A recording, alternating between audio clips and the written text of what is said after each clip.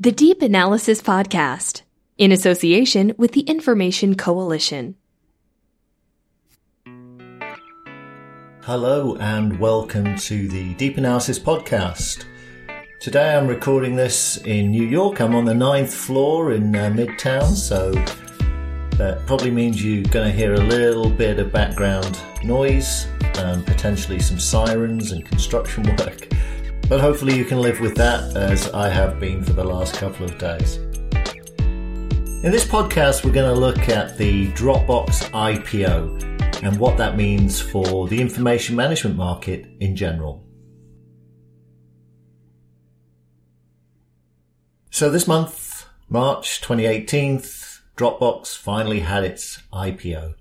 It had been in the planning for a very long time. The fact that they did have an IPO was certainly of no surprise, and the timing, well, it seemed to be fairly well timed. It's been, at the time of recording this at least, a successful one, and the Dropbox shareholders and investors should be very happy. Dropbox is an odd company, really, in our space, in the sense that it's fair to say that they are primarily a consumer company. The majority of Dropbox's customers and users are consumers, not enterprises or businesses. And so I just wanted to say that right at the beginning of this, because the context for my work is very much on enterprise information management.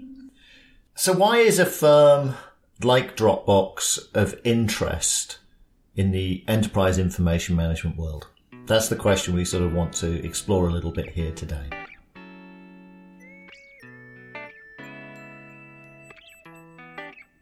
Well, the fact is, if we go back, I think in 2014 time period, I was quoted in TechCrunch on this very topic regarding what we call then the Dropbox problem. Dropbox was, at that time, still very successful. I think in 2014 they had around 300 million users. But they were, in many regards, quite unpopular in the enterprise. And we even had a term which we coined the Dropbox effect. And what that meant was employees would use the system because it was free. It was really simple and it was really effective. It was a good tool. And over time, more and more and more of them would use it. It would grow virally throughout a company. At some point, it became potentially a compliance issue, potentially even a network issue. In that regard, if enough people were starting to use it. So Dropbox was very, very popular with users, not so popular with IT. Dropbox then introduced a business option.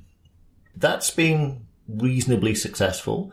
The Dropbox business option is really for teams and has been really quite popular in a lot of smaller companies and in some larger companies. But where Dropbox and Box certainly differ, there is a lot of confusion amongst the people I talk to, both buyers and actually other vendors in this space, is that Box is primarily, today at least, designed for businesses and has sold pretty extensively into large enterprises. Dropbox remains primarily a consumer application. They differ specifically in two areas. One, the Box offering to enterprises is really, as much as anything, a platform that you can build on. So there are very many options. There's lots of developers. There are rules engines. There are sets of APIs.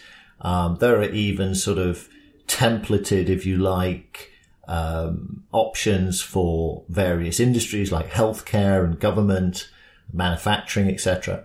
Whereas Dropbox is still very much a closed environment. You buy it as it is. There isn't quite the pick up there with the developer environment. There aren't really the enterprise technology options to build your own applications on top of it.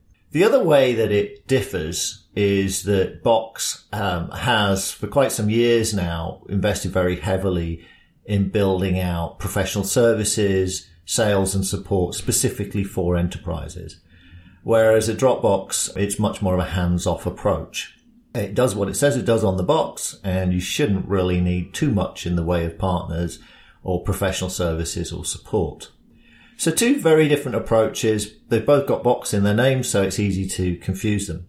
But I just wanted to touch on that because there is a lot of confusion. I'm hoping, at least in some ways, that has helped to differentiate the two.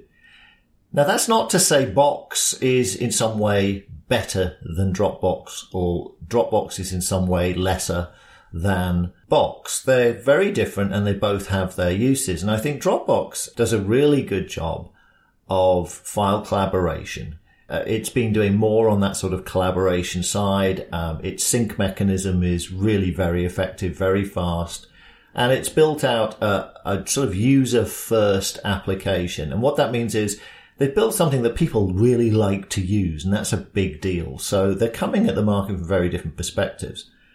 So I think the future for Dropbox is in building deeper integrations with existing applications, such as Salesforce, which they already have, into Google. But I think there'll be a lot more coming. That's my impression, at least, that they will make life easier if you want to use Dropbox, share files within other applications. Who knows? Could be SAP, could be Workday, could be NetSuite, could be a whole range of other applications. I think that's certainly a route forward for them. I suspect they'll also start hiring more specialists on the enterprise side. They may start to add some more enterprise-specific functionality, obviously at a price, but they will add that, I think, at some point. My gut feel, at least, is that will be more around AI and machine learning and data analytics than process and rules management, etc. So we'll see where things go. Right at the moment, I think Dropbox is well placed. It's obviously got a lot of money to spend right at the moment. It's well set to raise more money should it need it. So the question then arises, will they make some acquisitions?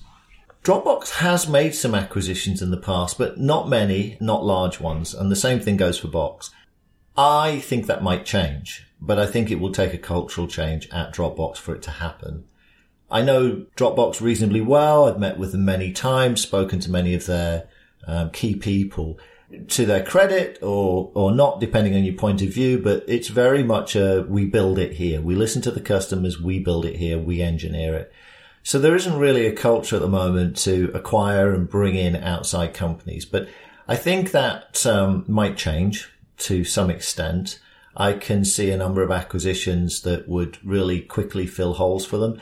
At the same time, bring in the expertise that they don't have. So I think Dropbox will, over the next 2 years, make a number of acquisitions to build out their business and enterprise offerings. And as I say, as much to bring in the expertise they don't have than to buy IP and specific technology.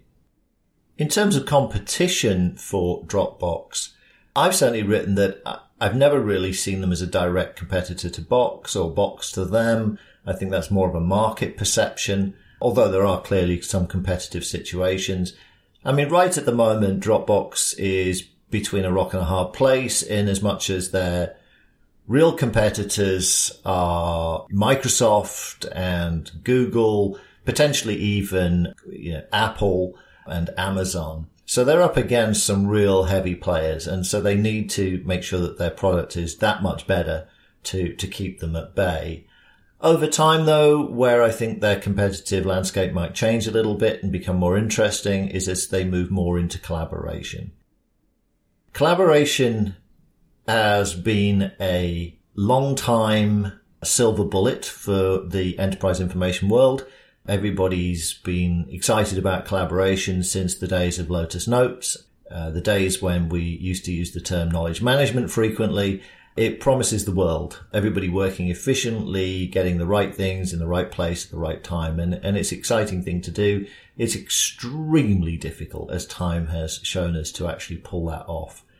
I think with machine learning and artificial intelligence and even deep learning coming into the play now, that there's an opportunity here for somebody to take a little bit of a step forward and position themselves in what is already a lucrative market, a market populated by the likes of Atlassian and Slack, and obviously Microsoft and the others too. So that's where I see Dropbox going. I might be wrong. Maybe we'll do a podcast in a year's time and I'll have to do a mea culpa and say I got it completely wrong. But I think that's really more the direction I see Dropbox going in. More machine learning, more AI, more collaboration, and ultimately more appealing to those kind of organizations that do have a lot of information, that do have a lot of content. And when we say content and information, let's be frank about it. We're talking about files, documents, and over time more audio and video, but allowing them to have that very powerful sync and delivery that Dropbox already has, layering onto that much more intelligent analysis and personalization to make sure the right people get the right things at the right time in a seamless manner. I don't think that nut's been cracked by anybody to date. Certainly as an analyst, I look at lots of collaboration systems.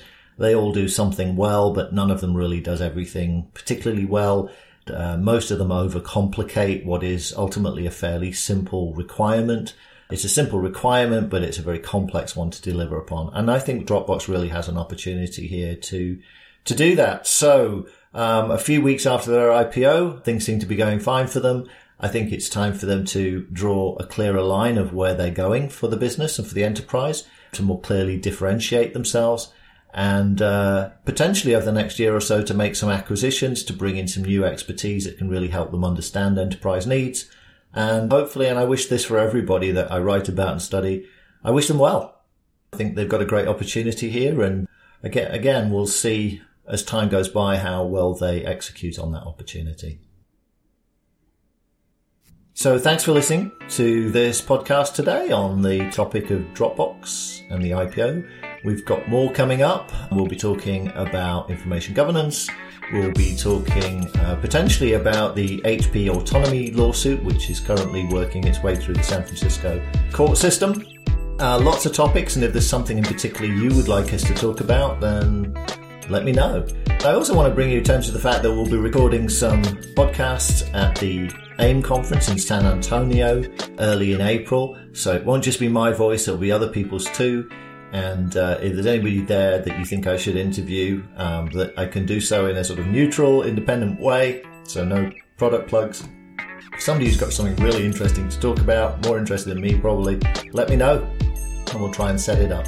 Again, as always, if you want to know something about the information management sector, if you want to have a chat about those things, if you want help with your business moving forward in information management on the strategic or M&A side, just drop me a line and let me know and we can have a conversation. Thanks very much for joining me today. Look forward to chatting to you again soon.